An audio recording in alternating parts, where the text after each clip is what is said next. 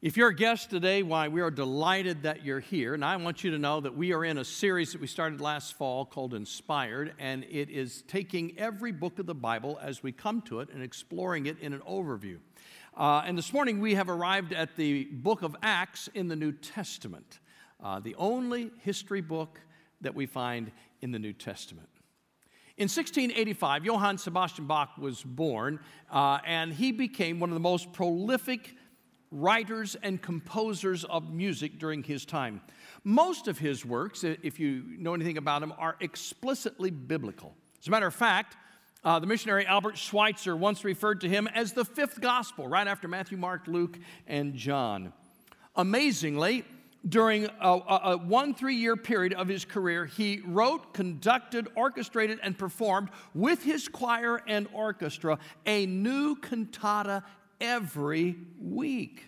His impact on music is still being felt 300 years later. But here's what I want you to see about Bach's work. At the beginning of every authentic Bach manuscript, one will find the letters J. Now that's Latin for Jesu Juva, which means Jesus help me. And at the end of every original manuscript appear the letters SDG. Now that's Latin for Soli Deo Gloria, to the glory of God alone. Jesus helped me at the beginning, to the glory of God alone at the end. That's a pretty good summary of the book of Acts. Everything that happened in the ancient church was accomplished by the help of the Lord himself. And everything that the people did was to the glory of God alone. I might suggest that's really a pretty good goal for every Christian. That's a good way to live your life. Lord, I need your help. I cannot do it on my own. And I want to live my life to your glory alone. May I suggest to you this morning that that is our greatest purpose in life, to glorify God. And what God has asked us to do helps us accomplish that. Now, in a sense, the New Testament really begins with the book of Acts. I know our New Testaments actually begin with Matthew, Mark, Luke, and John. But in a sense, Acts is the first book of the New Testament. Here's why. Jesus lived out his entire earthly life up to his death, burial, and resurrection under the Old Testament covenant. What was it that secured the New Testament? Why, it was his death, burial, and resurrection. So everything that happened prior to that was still under the Old Testament law. And so when we come to the book of Acts, it's really the first full book of the New Testament era, and it is an incredible book that gives us beginnings. And for that reason, I liken it to the New Testament equivalent of Genesis. Genesis means beginnings. And in the book of Acts, we find several incredible new beginnings. As a matter of fact, if you are looking for a new spiritual beginning in your own life, may I suggest you study Acts because it tells us the most important new beginning, and that is how to make Jesus Christ Lord and Savior of your life. Now, I wish we had time to go through the entire book. We do not this morning, but I just want to give you a couple snapshots this morning of new beginnings in the book of Acts that are important to us this morning. And the first one is how the book of Acts opens.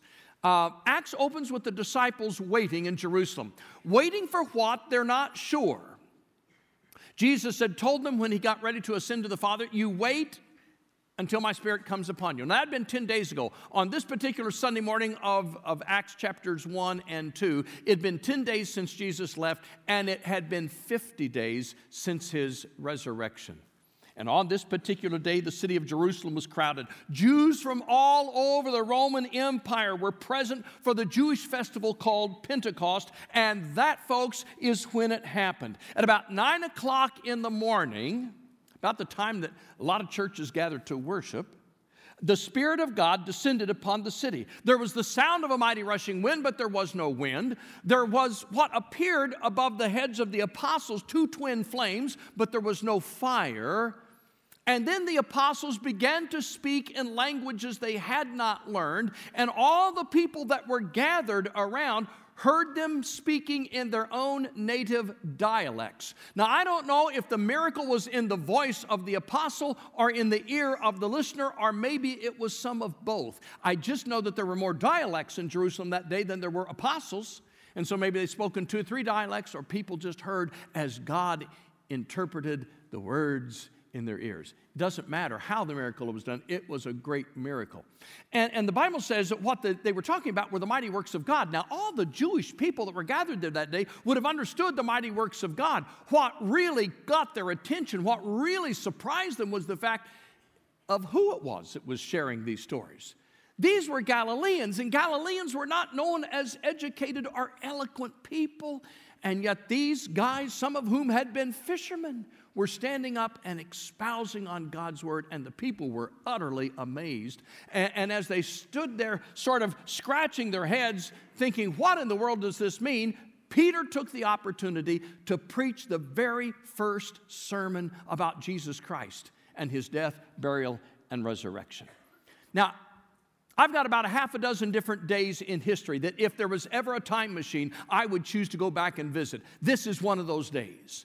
I would love to have been there on the day that the church was born. I think Peter was at the top of his game, and I think he preached with incredible passion. And when the message was over, the response of the people who were listening was powerful. We read about it in Acts chapter 2.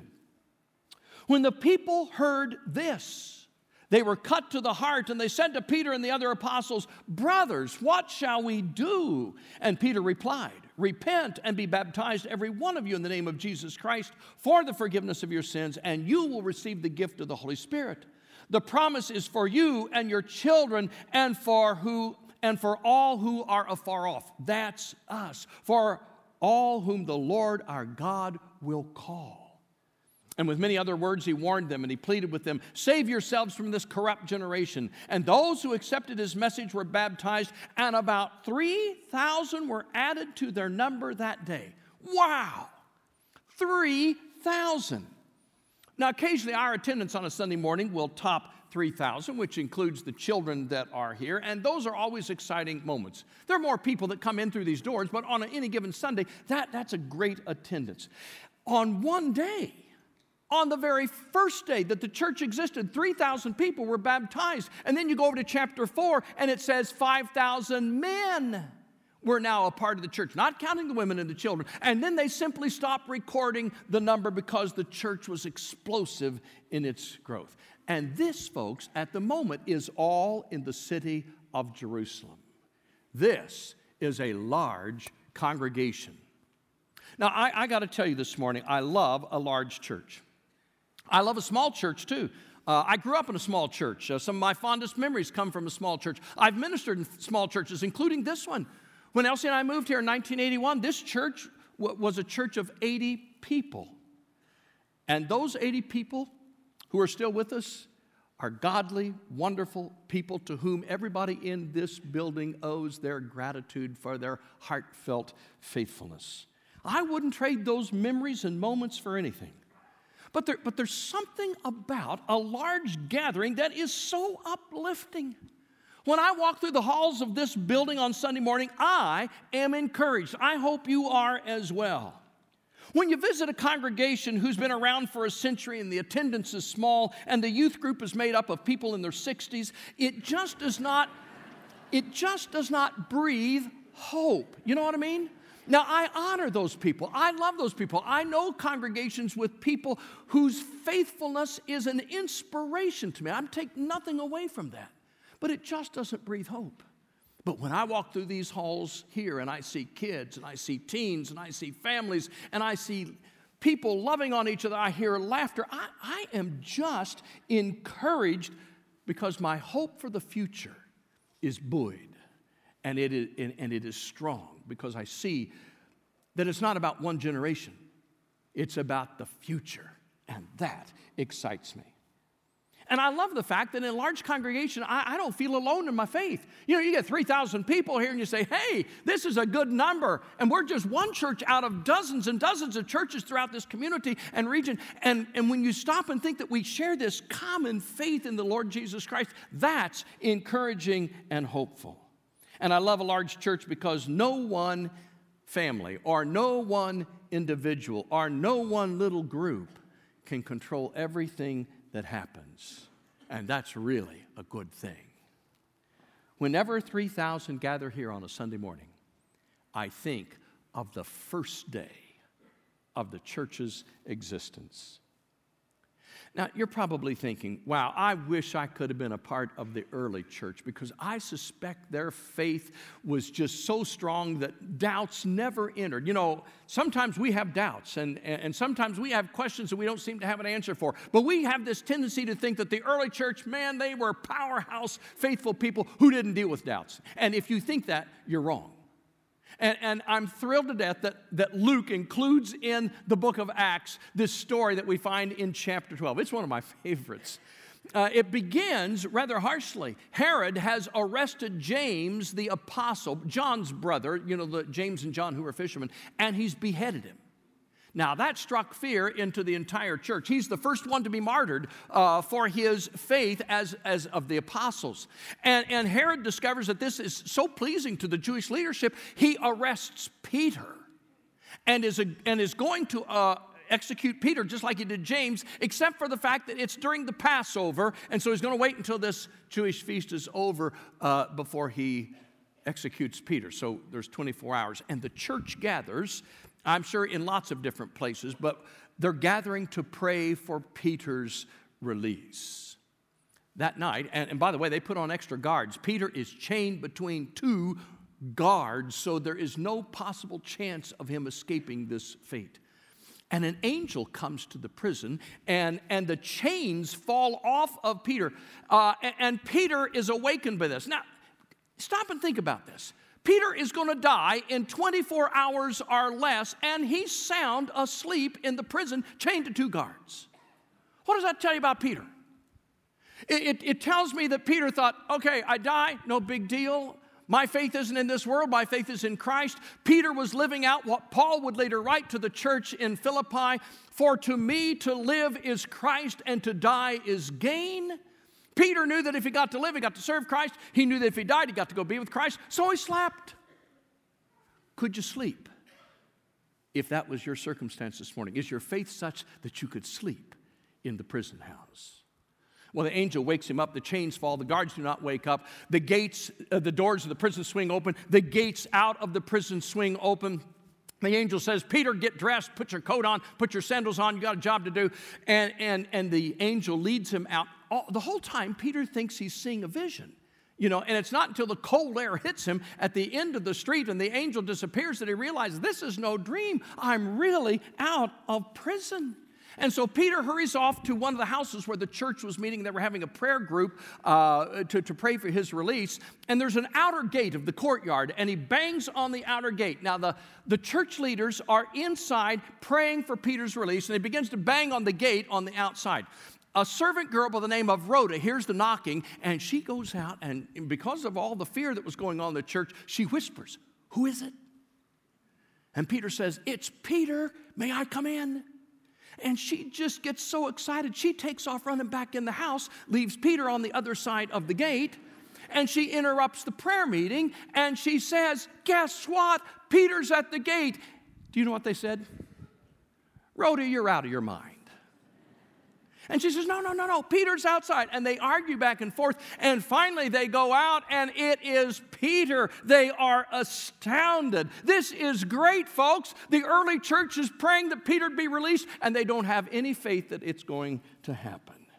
You'd expect that the book of Acts would say something like this, and the pious believers raised their voices in sweet thanksgiving, never doubting that Peter would show up. Ha! They were as surprised as we are when God answers our prayers. I am encouraged to know that the believers from the very beginning of the church's birth have struggled with the same things that we struggle with, and God, despite our lack of faith sometimes, always comes through. Now, if you listen to the naysayers, you're probably convinced that the best days of the church are in the past. And now, it is true that hundreds of churches close their doors permanently every year. So you can either throw up your hands, shake your head, and conclude that it's all downhill from here for the kingdom, and I don't want to be a part of something that's sliding downhill. Or you can say, I'm not sure that's right. You see, if you believe the naysayers, you're wrong. I think God's greatest work is still ahead. Folks, will you remember, God has no other plan to reach out to the world, to reach the lost, than through the church. And will you please remember His promise that not even death or the grave or hell itself will overcome the church. I want you to know that hundreds of new congregations are started every year right here in America, and thousands are springing up around the world every year, every week, sometimes every day. Dozens of churches come into existence. Today, there are some of the largest churches we've ever seen in modern history. People in the church make the greatest difference in times of crisis, too. They are the most generous with benevolent giving. They are the most accepting of other people. They are the most encouraging to those who struggle. Why? Because God did not create a sterile institution, a social club with membership dues, or a civic organization with a secret handshake or a funny hat. God created a living, breathing, relational organism. It was designed and created by God for us, built up through us, and destined to be lived out and shared among us. The church is not exclusive, it's inclusive. Whosoever will may come. It serves a perfect God, but itself is imperfect. And aren't you glad? Because if the church was perfect, I couldn't come, and neither could you. It has the grandest purpose in the world to tell others of the eternal grace and forgiveness of God in Christ. It does what the United Nations cannot do. It makes believers of every nation and culture truly one. It does what civil rights legislation seems inadequate to do. It makes believers of every race and color equal together. Where else can you turn to find genuine forgiveness and acceptance? Where else can you go to find a reason worth living for and dying for? Where else can you find a greater hope than that of eternal life in the presence of God in a place like heaven? Don't tell me the church has seen her best days. The best is still yet to be. Aren't you glad that God built His church? Where would we be without this family? Well, in addition to that grand new beginning, there is a second new beginning that crops up in the 10th chapter of the book of Acts. It is a story so powerful, so life-changing, that Luke, the author of the book of Acts, focuses on it 3 times in 3 chapters. Chapter 10, chapter 11, and chapter 15. This story is the single longest running narrative in the book of Acts. 66 continuous verses. Some call it the second Pentecost. Some call it the Gentile Pentecost. Even Peter himself compared it to the Pentecost when the church was born. It's the story of a man by the name of Cornelius. You say, well, who is Cornelius? Well, he was a Roman centurion living in Caesarea, stationed there at the time, a devout, God-fearing man, a Gentile, but who loved the Lord and genuinely sought God's will for his life. And the Bible says that he was sincere and that he was good. During his time of prayer one afternoon at 3 o'clock, an angel appeared to Cornelius. And this is what we read in Acts 10. The angel answered, "Your prayers and gifts to the poor have come up as a memorial offering before God. Now send men to Joppa to bring back a man named Simon, who is also called Peter. He's staying with Simon the tanner, whose house is by the sea." And so Cornelius did that. Now the next day, before these guys arrive, the Apostle Peter is up on top of the house, and he goes into this vision. And the vision includes a sheet that comes down out of heaven. It comes down 3 times. It's filled with all kinds of unclean animals according to the Old Testament. And the voice says, rise, kill, and eat. And Peter says, I'm not doing that. I'm not going to eat something unclean. And then the voice says, call nothing unclean that I have made clean. Well, the sheet disappears, and just as the third time it goes away, there is a knock at the door, and these men show up, and they ask to speak to Peter, and they tell him what they're up to. Peter, against his comfort zone, goes with these Gentiles. Now, as a good Jew, you're not even supposed to talk to a Gentile. You're never supposed to go into a Gentile's home. And so now he's going to make a journey with these Gentiles. So Peter's comfort is way, way out there at this point in time. When he reaches Cornelius' house, this is what we read in Acts 10:25. As Peter entered the house, Cornelius met him and fell at his feet in reverence. But Peter made him get up. Stand up, he said. I am only a man myself. See, we're all equal in the kingdom. Talking with him, Peter went inside and found a large gathering of people. He said to them, you are all well aware of the fact that it is against our law for a Jew to associate with a Gentile or visit him. But God has shown me that I should not call any man impure or unclean. So when I was sent for, I came without raising any objections. May I ask why you sent for me? Peter is uncomfortable but faithful. And they explain why they've come. And so Peter begins to speak to them and teach them about the resurrection of Christ. And while Peter's in the middle of his message, the Holy Spirit comes upon the house of Cornelius like he had come upon the city of Jerusalem. And these folks begin to speak in languages they had not learned. And Peter is astonished. And his response is simply this. Then Peter said, can anyone keep these people from being baptized with water? They have received the Holy Spirit just as we have. So he ordered that they be baptized in the name of the Lord Jesus Christ. And then they asked Peter to stay with them for a few days. Folks, history was never the same again. The church had been exclusively Jewish up to this point in time. And Acts chapter 10 opens the door to the rest of the world, to most all of us in this room. Cornelius was the changing of our history. And can I tell you, the name of Cornelius doesn't ever appear again in the New Testament after this. It was that one grand new beginning that set the stage for a global endeavor. Now, throughout church history, the church has sometimes been resistant to those who don't look, talk, or think like those inside the walls. I guess that partly explains why we have hundreds of different denominations around the globe today. For some in the church, the idea of being with others of different backgrounds, culture, and race is way out of their comfort zones. I've never quite understood that attitude.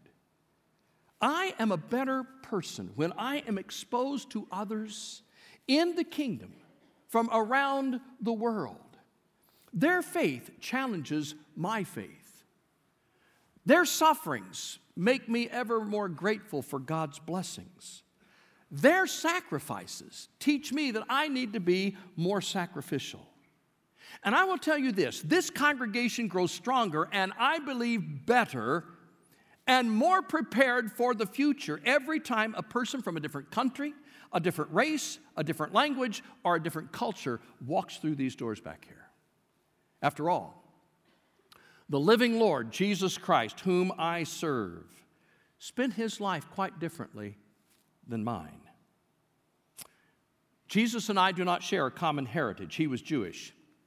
I'm a Gentile. We do not share a common language. He spoke Hebrew and Aramaic. I speak English, and not so good sometimes. The Lord and I do not share a common race. He is Semitic. I am Caucasian. And yet I can tell you that he is the central figure, the most important person in my life. Can I remind you this morning that one color is not more desirable than another? One race is not more loved by God, nor more needed in the church, nor more anticipated in heaven. All of us, however, do have one thing in common, and that is we are all sinners in need of a Savior. And it makes no difference whether you are male or female, red, yellow, black, or white, rich or poor, formally educated or experience educated, handsome or homely, athletic or clumsy, popular or unpopular, liberal or conservative. We are all lost without the Savior. And in the church, we are all family, because of His grace. He welcomes the foreigner. And aren't you glad? Because all of us were foreigners to the first church. And because God loves life at any stage and at any age, and because God loves all people of any color and any class, shouldn't we reflect Him in the way that we live in this world and treat those around us? Dr. Martin Luther King once said, "I have decided to stick with love. Hate is too great a burden to bear." Of all places where the barriers of race, class, and culture ought to be visibly absent, it ought to be the church. We who are the body of Christ must lead the way for the rest of the world to follow. Peter set the example 2,000 years ago. We need to keep that example relevant in the 21st century. Acts tells us that Cornelius was a good and sincere man, but I'm here to tell you that didn't save him. You see, being sincere enough or good enough is simply not sincere enough and good enough. Never has been, never will be. I know folks who assuage their guilt by rationalizing that they are as good as other people who are in the church, and that's probably true. I know people who are not Christians who act and live in ways sometimes that are as good, sometimes maybe even better than those of us in the church, but that has nothing to do with salvation. You see, it only takes one sin to separate us from God. And none of us here are guilty of only one sin. We'd be lucky if we were guilty of only one sin a day. You see, it's not about us being good enough. It's not about us being sincere enough. But the good news is that God is sincerely good enough. And He has made possible salvation through His sacrifice. Peter in Acts chapter 10 said, "Then Peter began to speak, I now realize how true it is that God does not show favoritism, but accepts men from every nation who fear Him and do what is right. I will be eternally grateful that God does not show favoritism, that God is not prejudiced, that God is not biased, that we are all His and one family in His name." Next month marks the 52nd anniversary of astronaut John Glenn's historic flight to be the first American to orbit the Earth. Now, I have read, back in the early days of the NASA program, I've read that no one at NASA could tell him how many orbits he would make, and that's true, when he wasn't sure how many orbits he would make, or exactly where he would land, or how long it would be to take to pick him up. They assured him it would be within 72 hours.